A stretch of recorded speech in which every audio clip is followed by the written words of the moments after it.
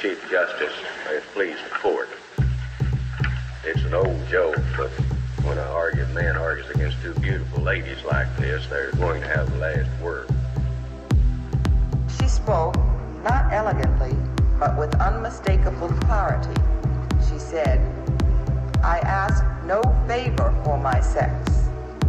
All I ask of our brethren is that they take their feet off our necks."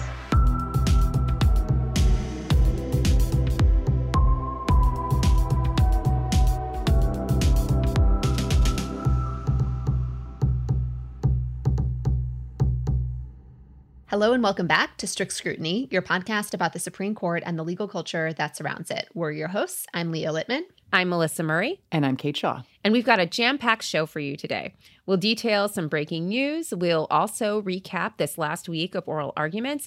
And we'll finish up with some forecasting of the end of term and some celebratory news.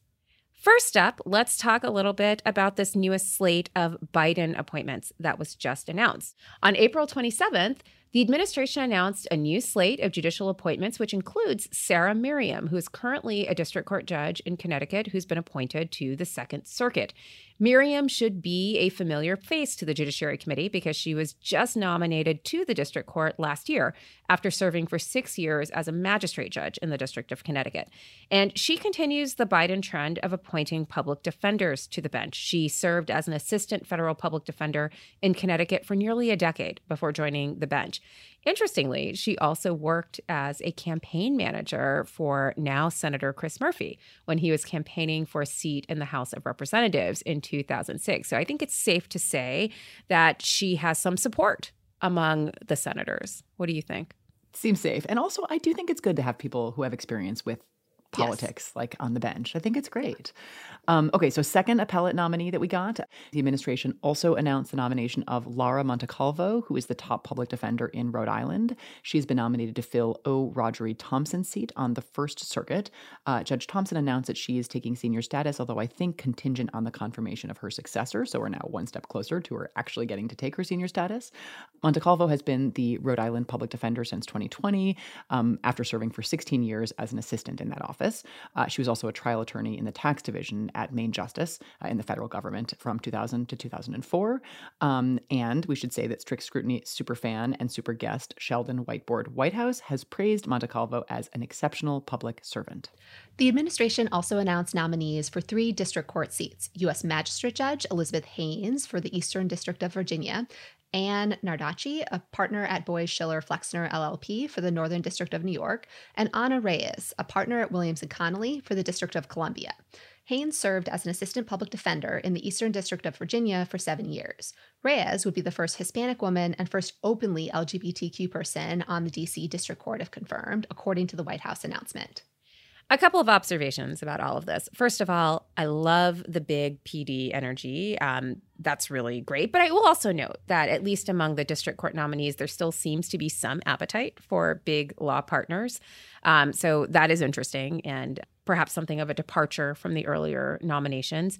But I am worried about this strategy, if it is a strategy, of appointing sitting district court judges to circuit seats, because you're just creating another vacancy. And, I wonder, given the prospect of the midterm elections, if making more work down the line is a smart choice at this point. I totally agree.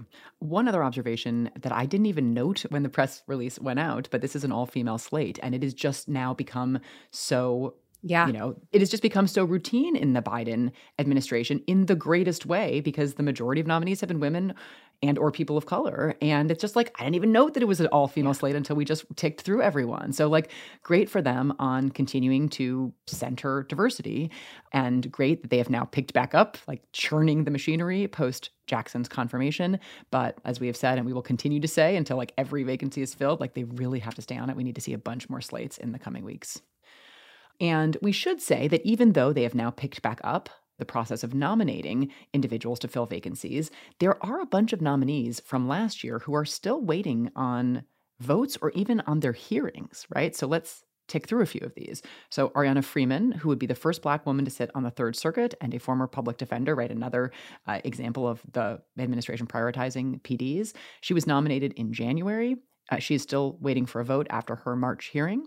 We've got Andre Mathis, who's a Black man who was nominated to serve on the Sixth Circuit in November of 2021, still waiting for a hearing. Stephanie Dawkins Davis, who is a Black woman, was nominated to the Sixth Circuit in February. Should not be in any way controversial. She served as a judge in the Eastern District of Michigan since December 2019, which, like, check your calendar, means she was nominated by Donald Trump to that position, and she was a magistrate judge for that court from 2016 until 2019. She also served in the U.S. Attorney's Office for the Eastern District of Michigan from 97 to 2016. So, like the least controversial, broadly bipartisan nominee you could imagine, also still waiting. Also waiting is Nancy Gabana Abudu, a Black woman who's nominated to the 11th Circuit in December of 2021, and she is a civil rights lawyer at the Southern Poverty Law Center. So what do Freeman, Mathis, Dawkins Davis, and Abudu have in common, do you think? Biden nominees. They're all Biden nominees. Must just be that. They're all lawyers. That's probably it. And they're all also African-American. And oh my. Now, maybe it's nothing. Maybe it's Maybelline. I don't know. But this is a bad look, I think. Like, get these people a hearing, get them forward. These are really talented lawyers who would make great judges, some of whom are already judges. We need to get this done. So these are just the circuit court people who have been waiting. There's still also a lot of district court nominees who are waiting for hearings too. But I do want to note that it is slightly striking that all of the circuit court nominees who are waiting happen to be of the melanated persuasion. And while we are on the topic of district court nominees waiting for votes, where is my discharge motion and vote for Judge Dale Ho, nominee to the Southern District of New York? Still waiting. I've been waiting for like 6 months now. You're waiting for Dale Ho. It's a new existential play. Are we going to have an entire celebratory episode when he's finally confirmed, Leah? Oh, yeah. It's going to be at least a segment. At least a segment. Yeah. Okay. It's also worth noting that J. Michelle Childs, who has been nominated to the D.C. Circuit, had her hearing this week and is expected to be easily confirmed with bipartisan support from both the committee and the chamber. Although let me just say that if she doesn't get at least 60 votes, I am going to start to think that maybe Lindsey Graham is not completely on the level, because he assured me that she would if nominated to the Supreme Court. So she should obviously get 90 for the D.C. Circuit. If she doesn't, it's obviously a conspiracy wrought by Demand Justice. Well, it's obviously a conspiracy by the right to destroy her life, right? Because last time we heard it was a conspiracy of the left that was destroying her life by nominating her to the D.C. Circuit. So yeah, if she doesn't get 60 votes, it's the conspiracy of the right to destroy her life. Okay, so other news. I guess maybe we might need to make this a recurring segment on the podcast. More states passed more abortion restrictions in the eagerness for the Supreme Court to overrule Roe versus Wade. So Oklahoma has enacted a Texas-style abortion ban, basically creating a novel enforcement mechanism, although it's not so novel anymore, in an attempt to allow the law to go into effect without being challenged. Oklahoma also interestingly modified what is known as their trigger law, a law that would go into effect in the event that the court were to overrule Roe versus Wade. A trigger law would, if Roe's overruled, completely ban abortion. Oklahoma has decided to modify the language in that trigger law to say, well, if Roe's overruled, including in part, then we enact a total ban on abortion, basically creating a contingency for the event of the Supreme Court deciding Dobbs along the rationale that the Chief Justice had floated at oral argument, namely not completely overruling Roe, just eviscerating it by allowing states to prohibit abortions before viability. It's important to be ready. Yeah, no, you literally need to ban abortion under any circumstances at all time. That seems to be the race these states are in. May I ring a silver lining from this? Seriously? What if, like, the partial... Yes. I'm waiting. Work with me, Kate. All ears. I'm channeling Kate Shaw, okay. Eternal optimist. I can't right now, so please. The whole idea that they would have a trigger law that takes effect if Roe is only partially overturned might suggest that maybe they think that the Chief Justice is actually doing things behind the scenes. Like, we have been incredibly pessimistic about what's going to happen, but it seems like Oklahoma is hedging a little bit.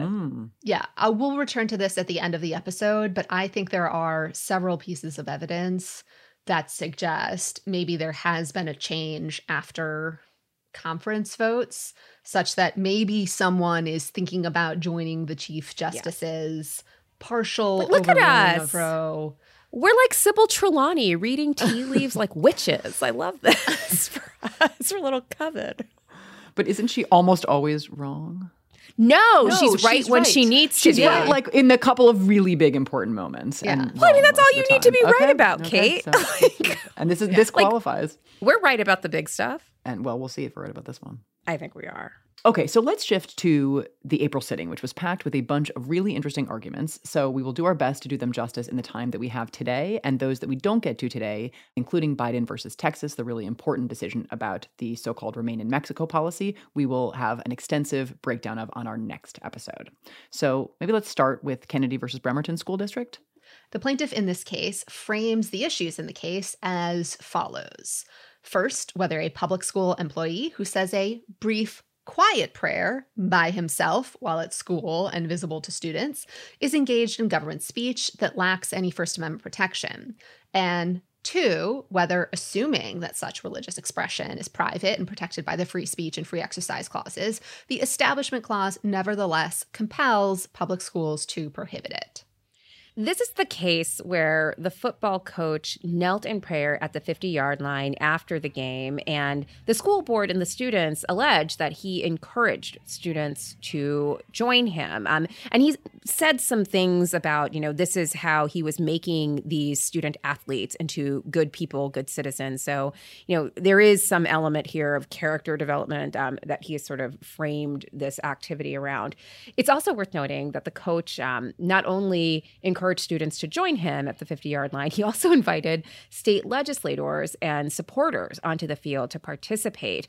Nevertheless, he is framing this case and trying to litigate this case as being about nothing more than, quote unquote, brief, quiet prayers that are private, but still that are done at games by a coach with perhaps students and also maybe even state legislators and supporters. But I digress.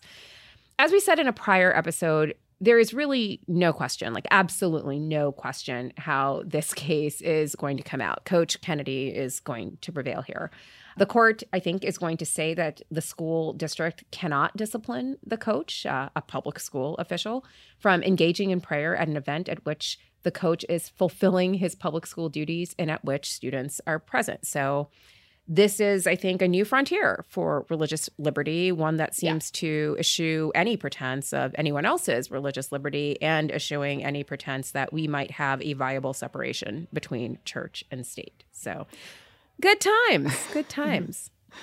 So as we also said in prior episodes, the court has decided a bunch of school prayer cases in which it has repeatedly made clear that there are significant limits on public school officials' ability to engage in prayer at school events, on the ability to have private people who are not school officials but are nevertheless present at school events engage in prayer at school events. And Justice Kagan had this great extended question in which she kind of summed up the reasons for why that is. So there's like lots of debate about the court's precedents, and she did the thing she often does, which is like to cut to the heart of the why these cases have set forth the principle that they have. So let's take a listen to that here. I mean, really, why? Why can the school discipline him?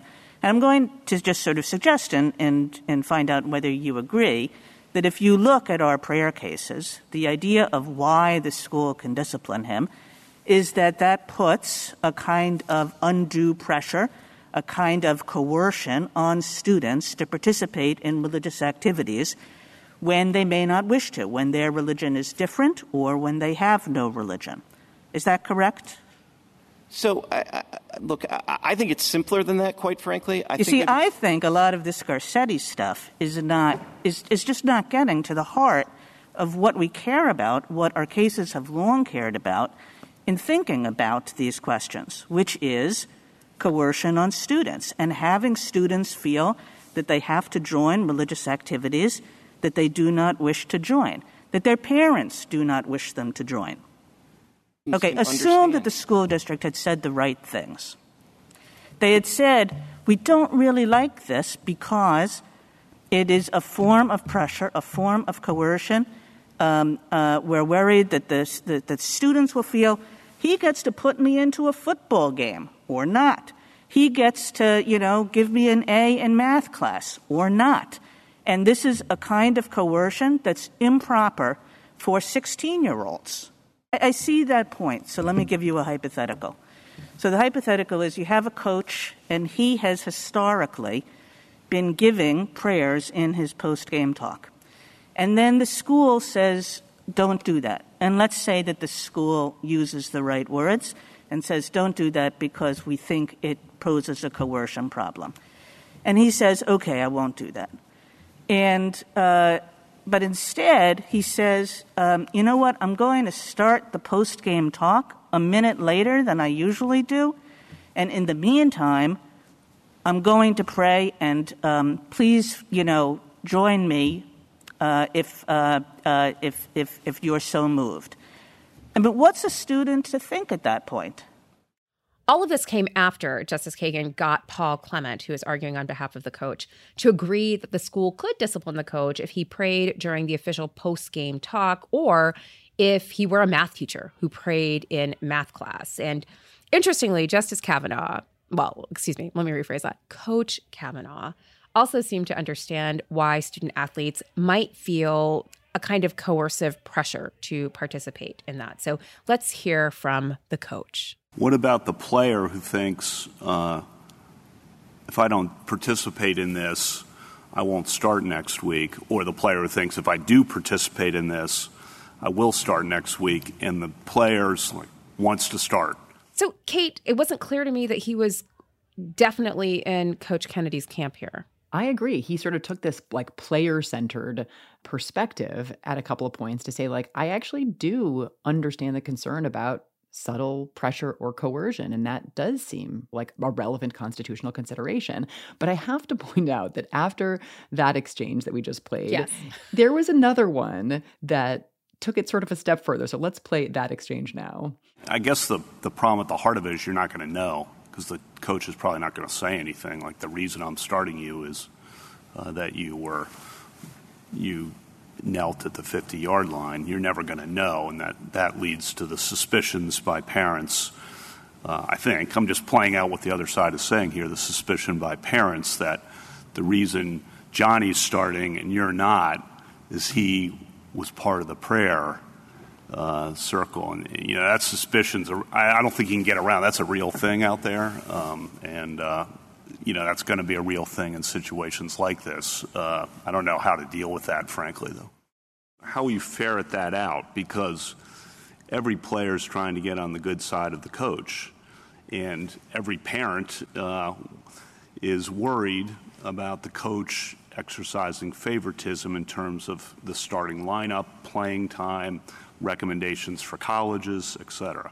Okay, did this remind you of our conversation with Ruth Marcus? Like how he's gotten where he is by being a good guy on the field, whatever. Mm-hmm. I remember he actually even did reference basketball and then said say football. He weirdly tried to slide into basketball at one point from football. But it was a little bit like, really, every parent is thinking or worrying about starting lineup, playing time, college recommendations. What a bizarre and cynical way to approach your kids' sporting endeavors. Sure, kid sports are great, but every parent, what world do you live in? It was just so weird. I actually think this is Northern Virginia, and Maryland, and just sort of the entire sports scene and fancy elite private school. Yeah, that's the answer. That's the world. But I just think it's but they just, he, I think, and the conservative legal movement wants to erase the specificity of the lived experiences of the elite white guys who end up on the Supreme Court. And it's only everybody else who has relevant life experiences we need to worry about impacting their ability to be neutral and objective judges. And it was just revealing. He is positioned in a very particular kind of elite world. And occasionally you just get glimpses of that. And not even elite, they're all elites. Obviously, these are products of elite education things. things like that. But there's just like a specificity to his experience that he sometimes seems to assume is universal when he says every parent, that I think just like reveals they all I mean, like I think embedded working class humans, immigrant parents like mine were just like, I actually don't want to talk to your coach. I don't care if you probably play. not like staying awake late at night worrying about the college recommendation or your coach is going to write you.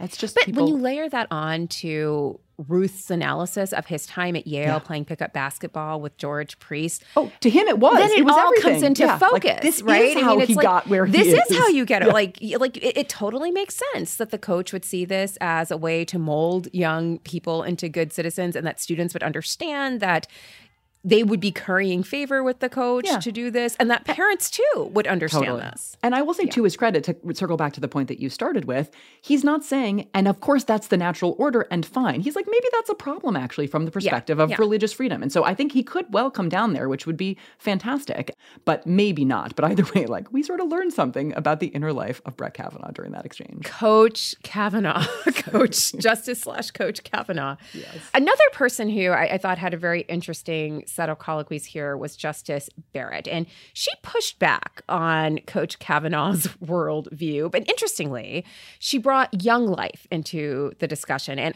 if you went to UVA in the 1990s, I know you know what Young Life is because we all learned about Young Life during that time.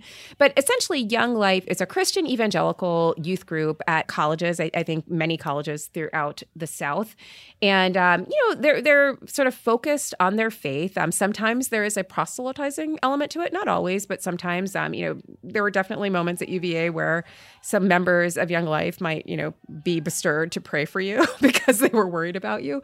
I was not obviously a part of Young Life, although I was part of a number of groups in which there were Young Life members. And, it was not my bag, but it was very definitely a thing and very definitely part of the social milieu of my college experience.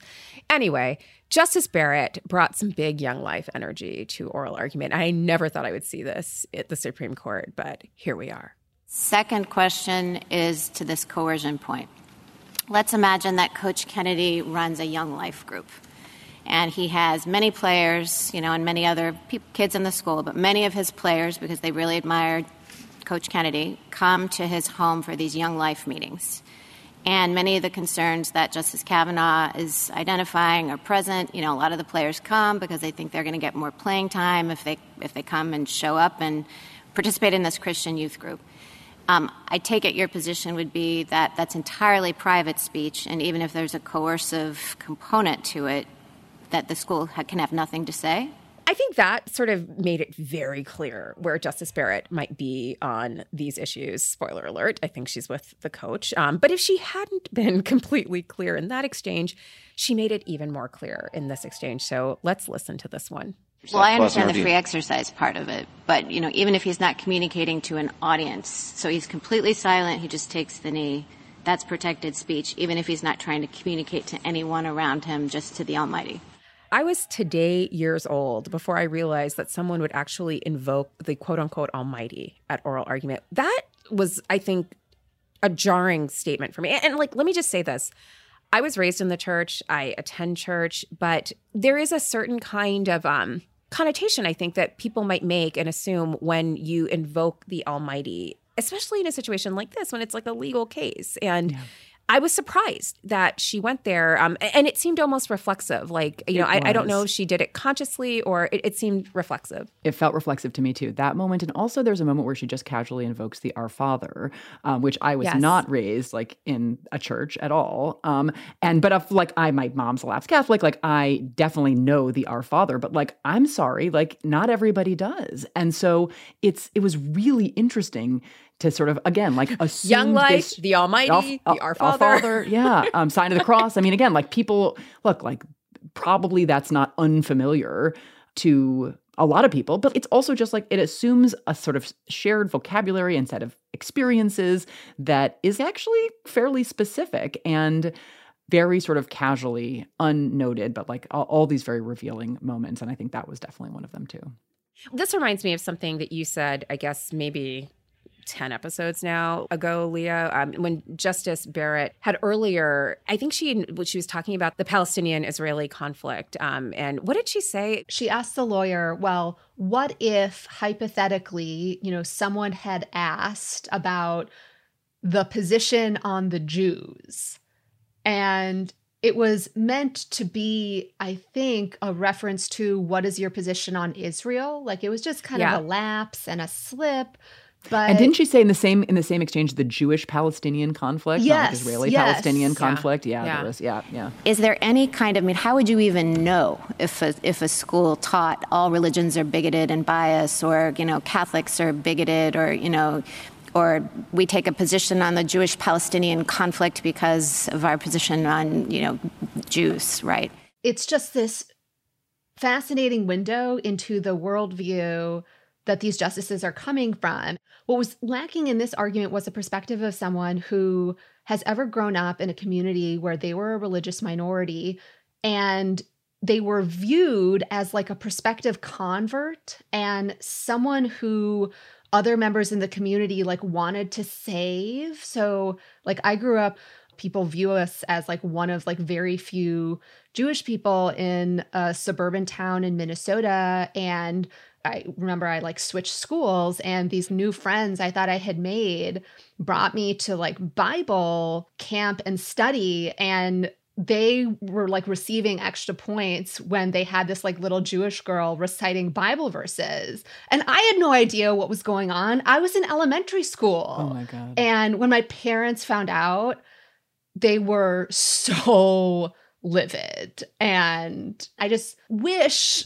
someone appreciated. She's in a bubble. Yeah. She's in a bubble where everyone knows what Young Life is. Everyone knows what the Our Father is. Everyone refers to God as the Almighty, and there is no sort of disruption in that thought. I mean, it's a lot.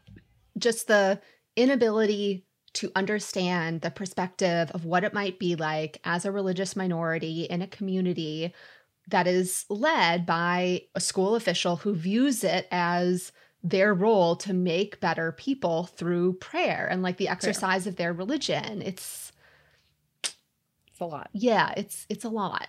Let's get back to Coach Kavanaugh because he had some more illuminating moments. Coach K. I love this for him.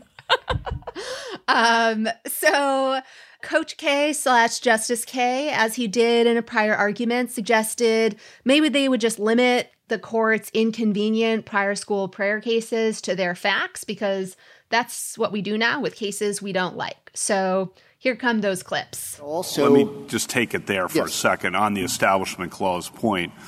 The Lemon endorsement test, we haven't applied. I don't think that is a test anymore. We haven't applied that in 2 decades, and so I don't think that helps on the Establishment Clause side. On the schools cases, Santa Fe ultimately, I think, is the case.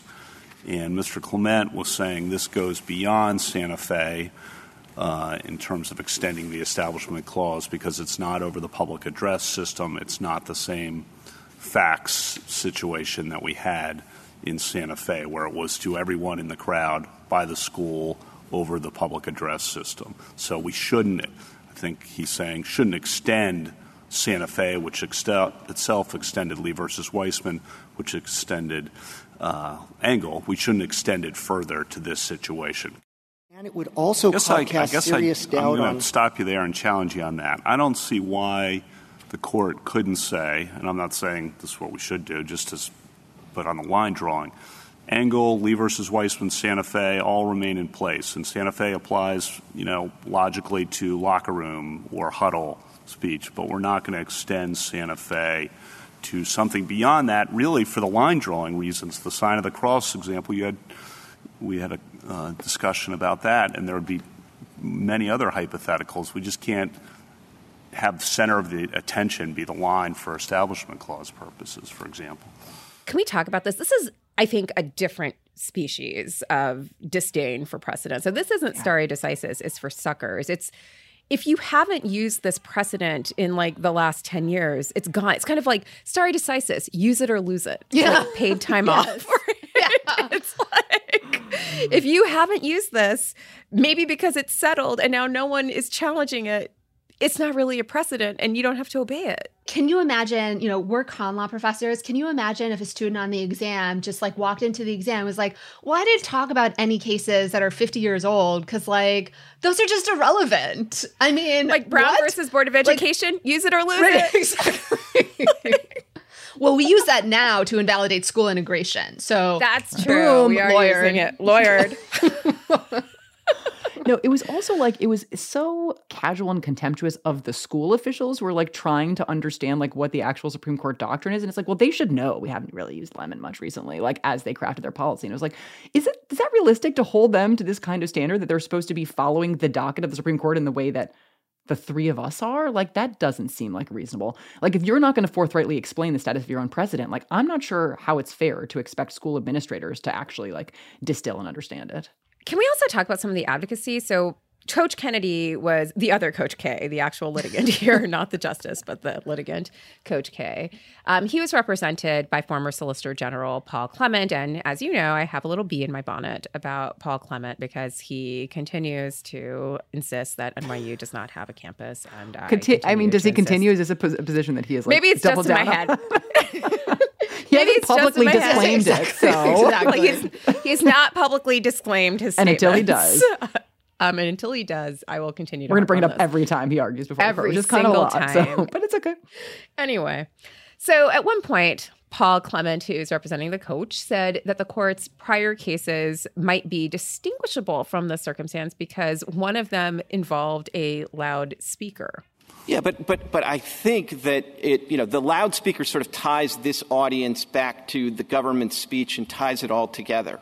I think, when Mohammed Salah, has a religious exercise after a goal at Anfield, the fact that the crowd is there is incidental. It's not a captive audience in that sense. It's not he who brought them there. So I think it kind of comes back to government speech in that respect. And I think when the coach takes this 15-second fleeting prayer at the end of the game with no loudspeaker, barely audible, it's radically different from the use of the loudspeaker and is much similar to Mohammed Salah, Tim Tebow, all of those things. This is interesting. I had to look up who Mohammed Salah was, but I have to say equating Mohammed Salah and Tim Tebow is quite a flex. So, okay. I was surprised by that one. One of these things is not like the other. But I guess this is what passes for an analogy these days. The coach represented by Paul Clement is trying to distinguish all of those inconvenient school prayer cases, in part by saying that the prayer here was private and not while the coach was performing school duties. And he did so in part by trying to offer a hypothetical back to none other than Justice Elena Kagan. And Professor Kagan. Yeah, Professor Kagan. Professor Justice Kagan. And look, friends do not let friends try to throw the hypo back to Professor Justice Kagan, because you know what? That does not go well. Let's hear it. Yeah, let's hear it.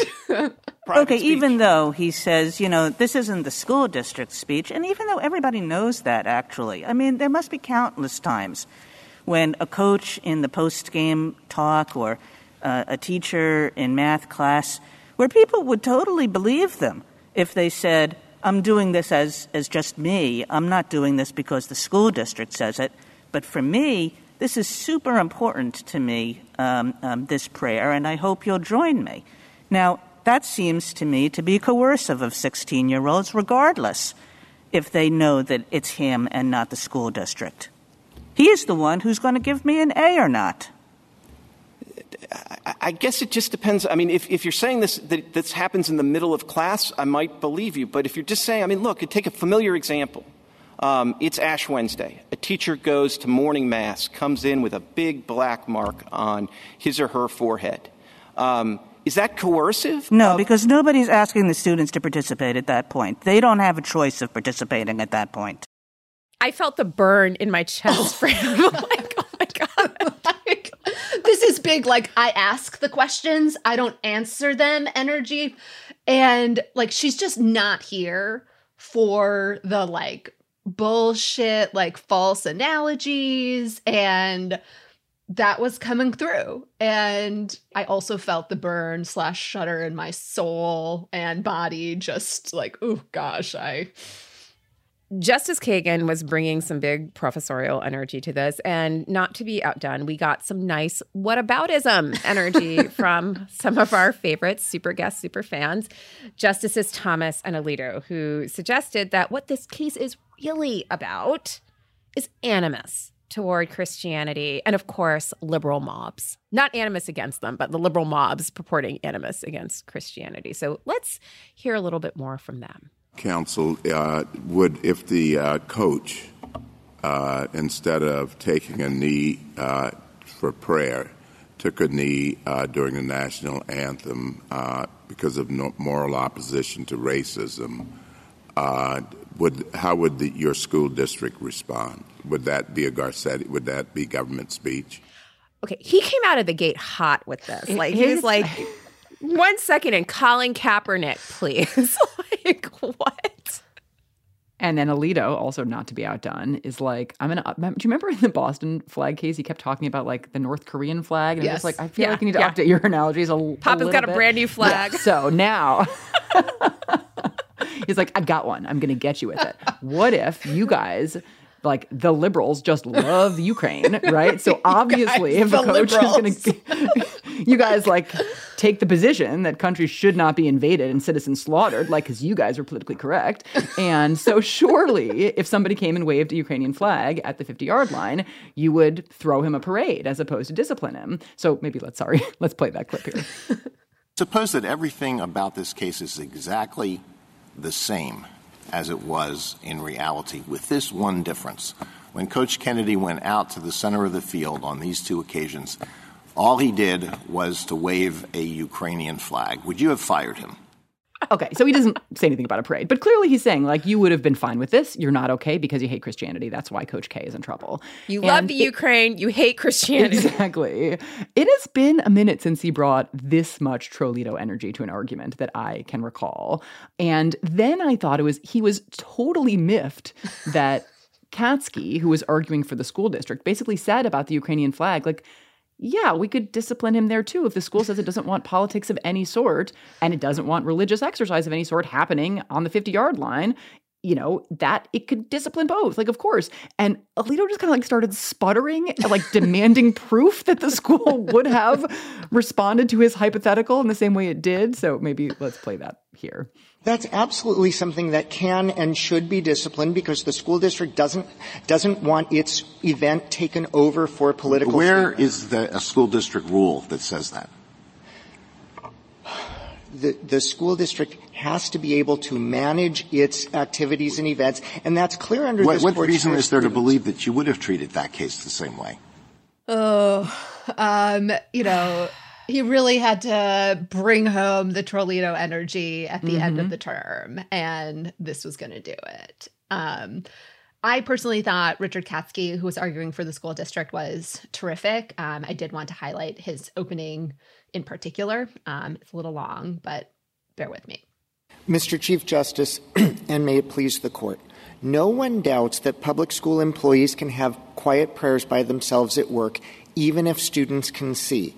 If that were the issue, there wouldn't be a case here because the district allowed that. But that wasn't good enough for Mr. Kennedy. He insisted on audible prayers at the 50-yard line with students. He announced in the press that those prayers are how he helps these kids be better people. And after the district closed the field to the public, he expressly permitted legislators and others to join him. Under Garcetti, those are the functions of a coach, not a private citizen.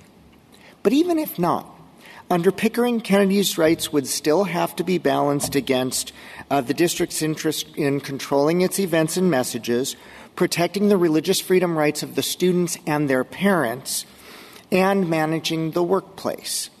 Some of these kids were just 14 years old. Mr. Kennedy's actions pressured them to pray and also divided the coaching staff, sparked vitriol against school officials, and led to the field being stormed and students getting knocked down. When Mr. Kennedy repeatedly ignored sincere efforts to accommodate personal prayers, what was the district to do? If a math teacher knelt and said audible prayers in class just before the bell, the school district could act. Coaches have far more power and influence, especially at the time and place of those traditional post-game speeches. To win, Mr. Kennedy would need this court to whittle Garcetti to nothing and toss Pickering aside and disregard students' rights and ignore the need to maintain control over school events.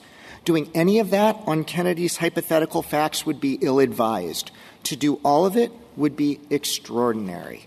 And just one thing to flag about Katsky. I found one thing kind of frustrating, which is that he said at a few points that there was evidence that the school district was worried about coercion, not just endorsement. Clement kept saying, look, like in all of the documents that the school district produced, all they said was that they were worried about endorsement. That's not a legitimate basis on which to respond in the way they have. So this is illegitimate and a violation of the First Amendment. And there was the only thing, I totally agree with you. I thought Katsky was great, but he never... This is a problem with as active as this bench is. Sometimes people don't have a chance to respond and provide useful information. But I wanted to be like, tell us where the school said it was worried about coercion, because so much of the case seems to come down to whether there's coercion or not. So I presume that the enterprising law clerks, if Katsky is right, and I certainly credit his answers, like that there's evidence. Clement was wrong. There's no evidence that coercion concerns were animating the school officials.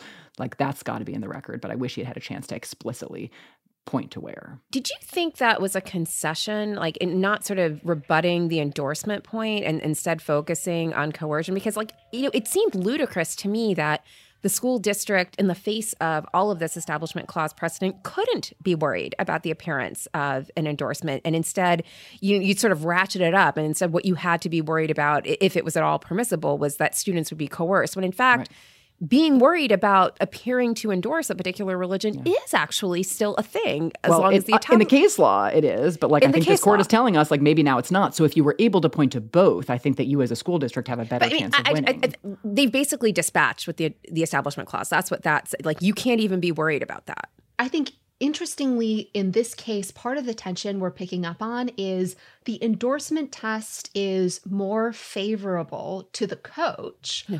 And the coercion test is less favorable. And so it flips the script, because for years, the conservative justices have been pushing the coercion test because that's usually less favorable to Establishment Clause plaintiffs.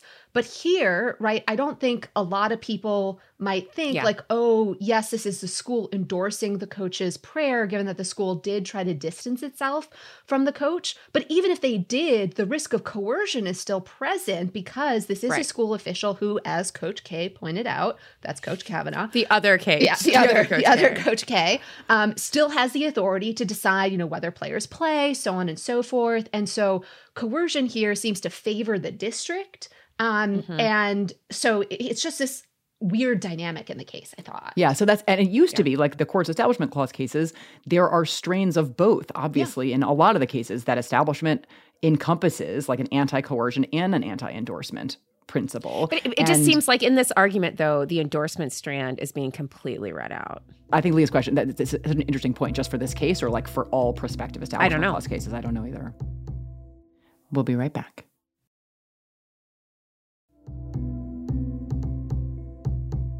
And now back to the show. All right, let's move on. There is the intriguingly titled Shoop versus Twyford. And I was immediately, the first thing I thought of was Salt and Pepper. I want to shoop. If we could still play music, we would. That would be our interlude. We would do that. We would do that here, but we don't. Anyway, just imagine it. Shoop versus, just imagine it. Let it wash or just over pull you. it up. Pull it up separately. Take a break alongside. Take a music break. Yeah, exactly.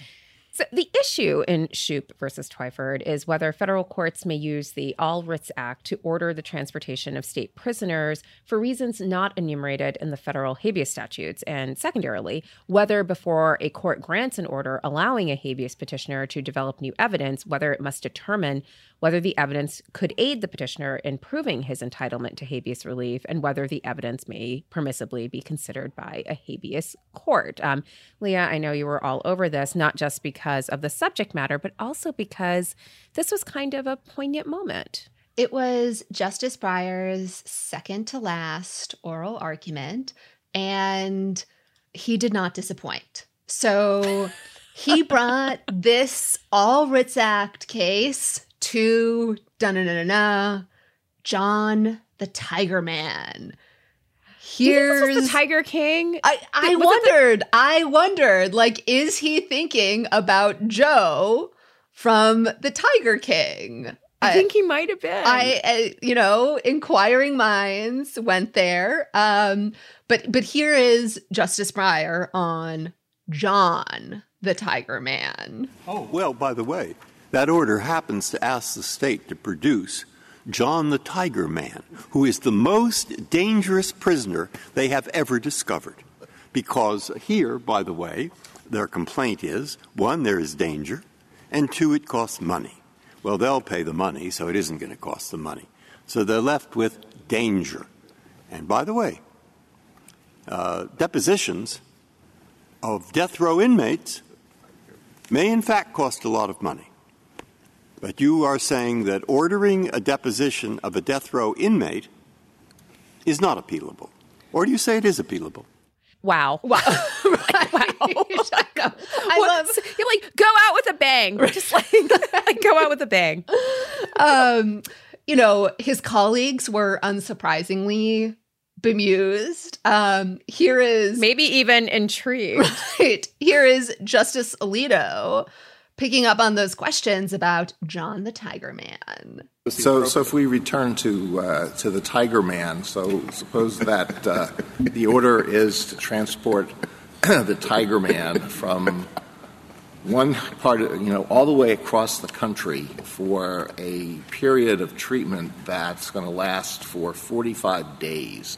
And the district court says, and he's not to be shackled in a way that's going to make him miserable during this trip. That's not. You would say, well, you can't appeal that. Anytime the state stop you there, it is unreviewable because if Tiger Man escapes or kills somebody during his trip, there's no way that's going to be remedied at the end of the case, right? Note that during the first clip of this, you can hear Justice Thomas cracking up when... Of course you can. Because this is batshit. I want to know how many other justices thought Justice Breyer was like riffing on Joe Exotic and Tiger King. Like, do you think that? I bet Justice Thomas watches like the Tiger King. Yeah. I bet he does. Like, I bet he thought it was funny. Does Justice Breyer, though, or is just kind of like vaguely in the ether aware? Justice Breyer definitely watched Tiger King during the pandemic. In between French movies and making pot roast. While the pot roast is in the oven, right? Yeah. He turns on a little Netflix. His clerks probably told him this was a thing, and he would like want to, know about this thing. So, it's there. I concur. I concur. Just got very lightly garbled. Okay, that makes it make much more sense. It was always going to be slightly lost in translation. for true fans, they knew. They knew. The Breyer Hive knew. Yes. Okay, so let's pivot to Oklahoma versus Castro Huerta, which we also wanted to recap. So the issue in this case is whether a state has authority to prosecute non-Indians who commit crimes against Indians in Indian country. In McGirt versus Oklahoma, as well as in some previous cases, the court has said states don't have presumptive authority. Under current federal law, they can opt into jurisdiction under certain conditions and under agreements with federal governments and with tribes. And not surprisingly, listeners, your favorite Indian country justice and mine, Neil M. Gorsuch, came prepared to slay. He brought big Virgo energy to this oral argument. So let's hear him. All right. So it's going to be the tribes. All right. Fine.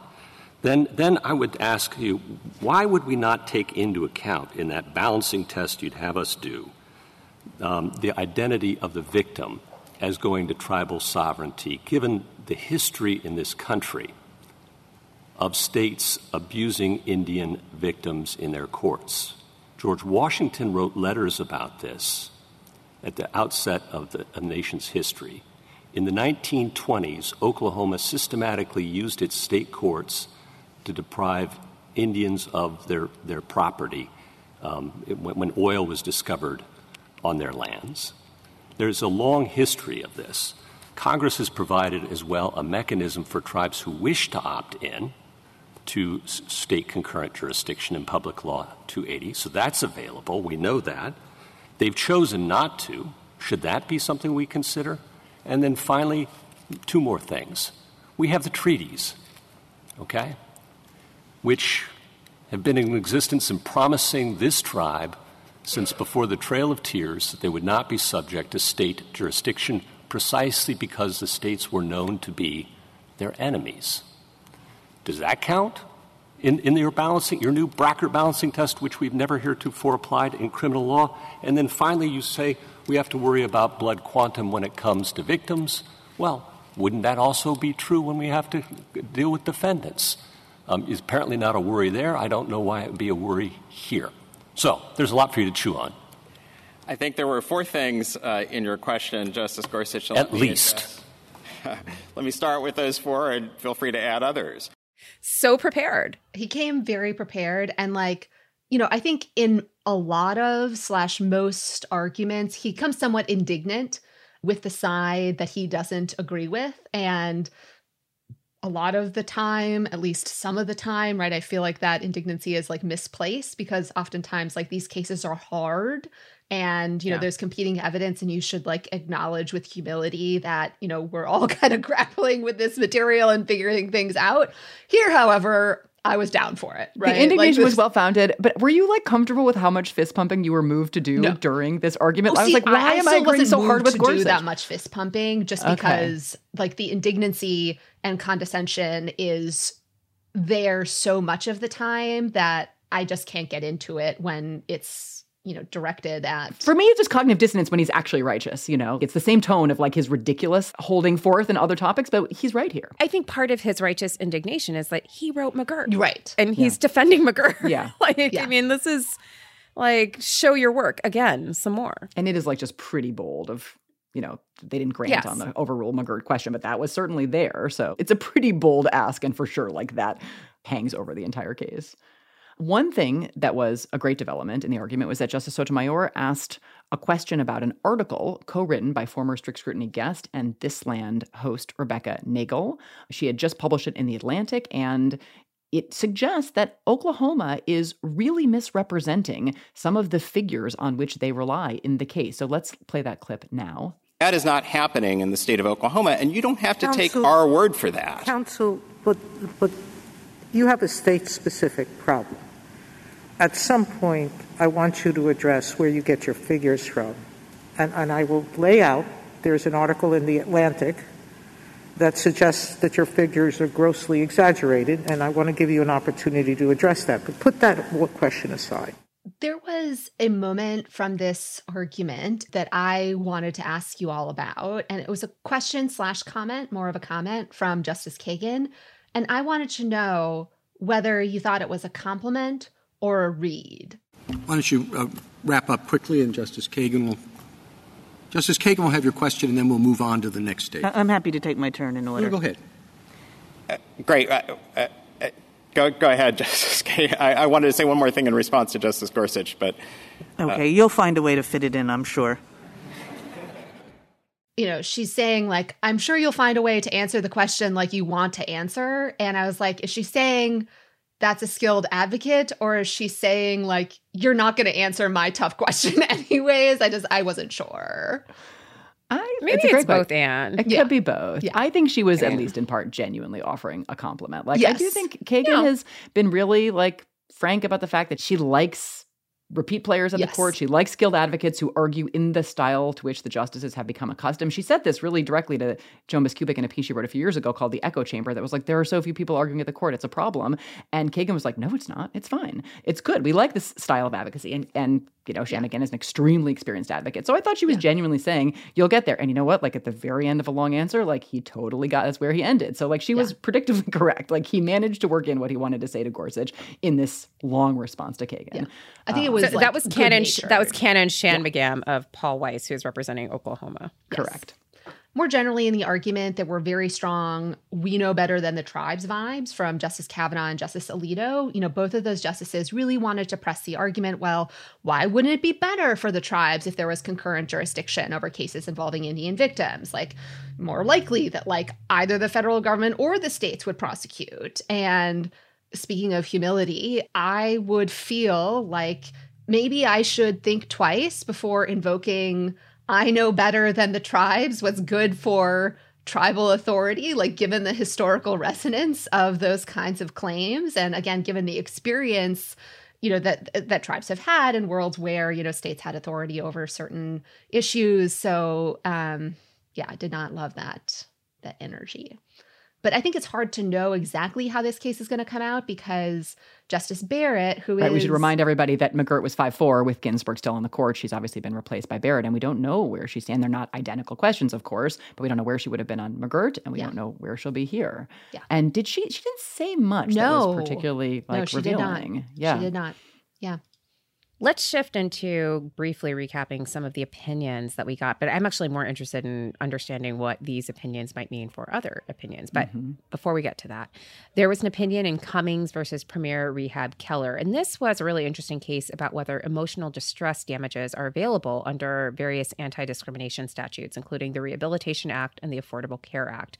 Those laws prohibit discrimination on the basis of disability.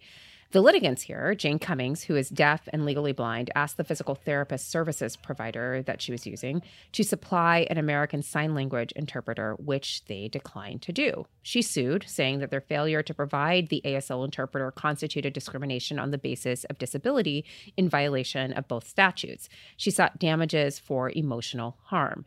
The Supreme Court said that the statutes didn't allow her to get these emotional distress damages, and so her suit was all for naught. And basically, the reasoning was the court said that because these statutes are spending statutes, so these are statutes under which parties get federal funds, and this physical therapist service provider was a recipient of federal funds, so these statutes in general provide parties with federal funds, and the parties agree to certain conditions attaching to those funds when they receive them. And so these statutes have to explicitly, or at least more clearly, authorize particular kinds of damages here for emotional distress. And they didn't do so here, in part, the court said, because spending statutes are like contracts between the federal government and funding recipients, and you usually can't get emotional distress damages for violations of contract. Even though this decision involves violations of the Rehabilitation Act and the Affordable Care Act, the court's reasoning also seems to apply to emotional distress damages for violations of other spending clause statutes like Title VI's prohibition on race discrimination or Title IX's prohibition on sex discrimination. And you think about, those statutes apply to schools and educational settings like sexual harassment or racial harassment. Like oftentimes those kinds of cases involve emotional distress damages, and the court is just taking the legs out from under them. So this is a broader sweep and a swipe against civil rights enforcement more generally, not just about disability. And this was a 6-3 decision that was written by the Chief Justice. So there was a sort of predictable ideological fracture. Yeah, and the predictable 3 justices in dissent. Breyer wrote the dissent for himself and Justices Sotomayor and Kagan. So he wrote, "The statutes before us seek to eradicate invidious discrimination. That purpose is clearly non-pecuniary. Discrimination based on race, color, national origin, sex, age, or disability is particularly likely to cause serious emotional harm. And often emotional injury is the primary, sometimes the only harm caused by discrimination, with pecuniary injury at most secondary. It's difficult to square the court's holding with the basic purposes that anti-discrimination laws seek to serve, that victims of intentional discrimination may sometimes suffer profound emotional injury without any attendant pecuniary harms. The court's decision leaves these victims without any remedy at all." He also had a very memorable line. Again, Breyer Hive wanted to flag this. "Discrimination is not simply dollars and cents, hamburgers and movies. It is the humiliation, frustration, and embarrassment that a person must surely feel when he is told that he is unacceptable as a member of the public because of his race or color," kind of quoting what previous justices and members of Congress have said about I think this is a breadcrumb for next term when they take up that 303 creative case versus Elenis, which is about the public accommodations law and religious liberty. Leaving a little gift for his colleagues in dissent. I'm assuming it'll be a dissent. I mean, hope springs eternal. I can't even say. I great. can't even finish. You didn't even make that girl. convincing. Bye, Kate. I couldn't even get it out. So I think I'm with you. I hope you are. But sticking with this term though for a moment, in addition to what this case might tell us about the court's approach to future cases and emotional distress damages claims. There's a question of what the authorship of this case tells us about other cases that are currently pending on the court's docket. So Cummings, the case we just talked about, was argued in the December argument session. The court typically has 7 argument sessions each year. And just by custom and practice, each justice typically writes 1 opinion per session before any other justice will write 2 opinions. So there were 9 cases, meaning 9 opinions, argued in the December sitting. The chief had 1, which means he probably wouldn't have been assigned or assigned himself another, although there's always a chance something weird would happen and somebody ends up with 2 opinions and someone ends up with no opinions, and that may just be because votes change after the initial post-argument vote. So that happens, not all the time, but not never either. But yeah, so December is a particularly important sitting. So, Melissa, why? So the December sitting was especially important because that was the sitting in which the Dobbs case, the abortion case, was argued. That was the case that challenges Mississippi's HB 1510, which prohibits abortion at just 15 weeks. The fact the Chief Justice had the opinion in Cummings suggests that he did not assign himself the Dobbs opinion, which might suggest that either he didn't assign it to himself or maybe he wasn't in the majority, which would mean that then Justice Thomas was likely the senior justice in the majority, and he had the assigning privilege and could likely assign it to himself or perhaps to someone else. Someone Any theories who has a particular about who? Girl boss. Safe haven lady. Yeah, safe haven lady, girl boss. Amy Coney Barrett. But while we're sort of reading the tea leaves in Sybil Trelawney fashion, it is worth noting that Justice Gorsuch had 2 opinions in November and Justices Thomas and Barrett had 0. And that was the sitting in which Bruen versus NYSERPA, the New York guns case, is still outstanding. So one of them would be without opinions. And maybe that augurs in favor of one of them having Dobbs too. I don't know. This is so gross and awful. Yeah. Between Thomas and Barrett having Dobbs, like, is there any way to express a preference for that? Like, what? I guess Barrett, because I know how bad Thomas's version would be, and I guess there's like a degree of suspense about how bad Barrett's version would be. So I guess that's what I pick. Yeah. The devil we don't know. Exactly. Again, just to offer the necessary caveat, this, i.e. the fact that the chief had Cummings, doesn't necessarily mean the chief wouldn't end up with an opinion in Dobbs because, as Kate was saying, sometimes votes change after, an initial conference or after opinions are circulated. But it is, I think, pretty good evidence that he wasn't initially assigned the opinion after the conference. There is no third way institutional conclusion to this. Yeah. And I think, this brings us back to where we kind of ended our news segment, which is, did the Chief Justice manage to get a vote for not completely overruling, but just eviscerating Roe from one of his 5 conservative colleagues? And so I just want to offer some pieces of evidence for this thesis. I honestly don't know. My guess is it's still up in the air at this point at the court because this is like a big decision. And my guess is at least some of them are probably making a show of being undecided. But the Wall Street Journal had what I view as like a meltdown in the op-ed pages, talking about how Chief Justice Roberts, quote, may be trying to turn another justice. And I know, turn. It's just wild. And this had real echoes for me of 2012 when conservative media correctly predicted that the Chief Justice would uphold significantly the Affordable Care Act. And in 2020, when conservative media was also freaking out about Justice Gorsuch in the case about civil rights protections for LGBTQ individuals. And, part of me wonders, like, which of the conservative justices is talking to the conservative media? But the other pieces of evidence I have for this theory is just how angry Justice Alito was at some of the arguments this week. I mean, we talked about the big Trolito energy. We didn't talk about Biden versus Texas, but we will next week. He was so furious during that. Although the chief was too. So there's like, I don't, that doesn't like discount. I don't think that's true. If the chief was like, I just like pulled this thing off, I feel like his energy would have been different in that Biden argument. But also Justice Kagan's, remember, like long exegesis about a justice changing their views. Yes. In light You're of saying in the Dickerson case you guys talked about. Yeah, exactly. In the Miranda case. And and so So you read this more optimistically. I read the opinion assignment as there's no way that the Chief Justice prevailed and that this obviously was assigned by Thomas. Well, so I read it as that was definitely true after the argument and at the initial conference. But I'm reading these subsequent developments, like the Wall Street Journal story in the last week, as that maybe there's something some play changed. in the joints. Exactly. Yeah.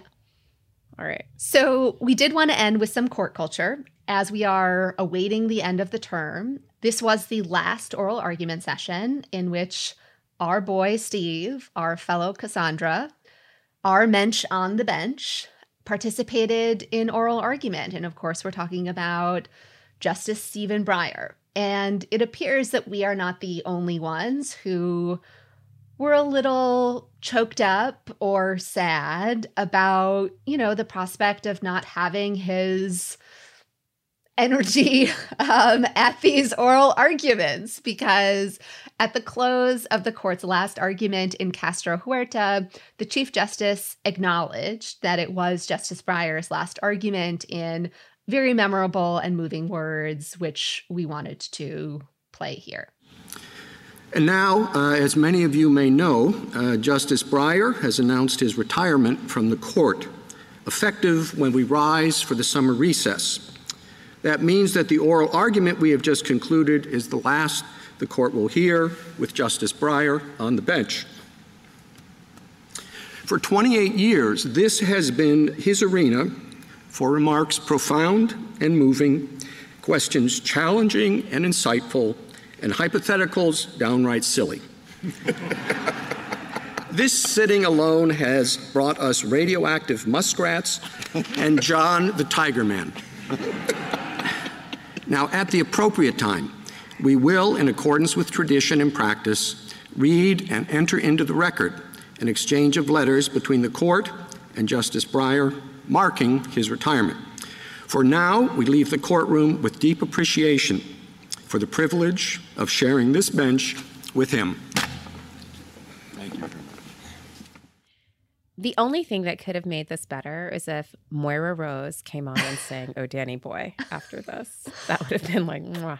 I mean, the Chief Justice is like in tears. He can't get this out. I mean, I kind of want to make a joke about the Tin Man having a heart, but I think it is, a larger testament to just how much of a mensch Justice Breyer is, that he could get... Or Stockholm Syndrome, and you're just stuck with these people for forever. Well, I mean, if you're very fond look at of who his them. new colleagues are, and you're like, gosh, this is really making me miss Steve Breyer. This Neil Gorsuch has been a real, thorn in my side.